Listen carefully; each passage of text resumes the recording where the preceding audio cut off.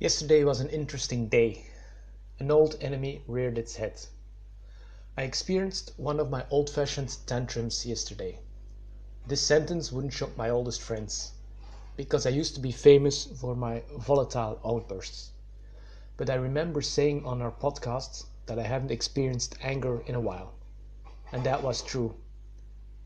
I have been rage-free for years, until yesterday. A temporary setback. Luckily, my tantrum lasted only for a couple of seconds, and I didn't do any material damage. I remember almost throwing my tablet against the wall.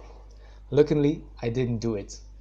I just uttered a curse word as loud as I could, and then I calmed down. They say that cursing helps to relieve the pressure. I don't think that's true though. I never really liked cursing in the past, and especially now, since I learned about the power of words, I refrain from cursing and swearing.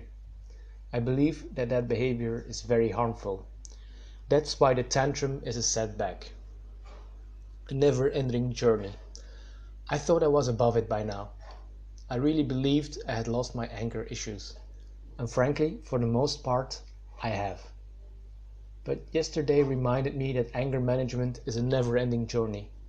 I'm never going to be anger-free. It's always going to be work in progress. For the record, I don't feel miserable. I'm in a great spot.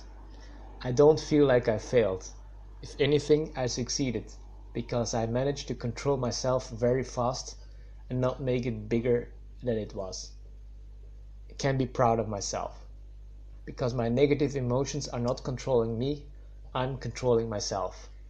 But I need to be better, on the right track. It's hard to tell what triggered me. There are a couple of explanations I could talk about, but I don't even think pointing the finger would help. I never want to play the blame game. It would have happened anyway. That's why I don't want to talk about triggers. I just want to focus on the simple steps I can take. The last couple of weeks, my mind was getting more and more restless. I realize that now. The meditation and mindfulness exercises were not as effective as they used to be. I took them for granted. So now I'm going to take them more serious. That should improve my mental game a lot. Everything else in my life is going great. I just need to move in the same direction. I'm on the right track. Some people would focus on negativity and let the setbacks demoralize them. I'm the opposite. I focus on positivity.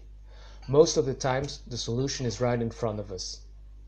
I improved a lot over the last 10 years and about to improve a lot more. Setbacks are always going to happen, so don't sweat them. Keep moving in the right direction. That's what truly matters. Thank you for listening.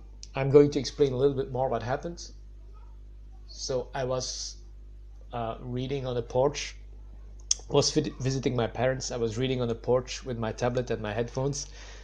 And my dad was like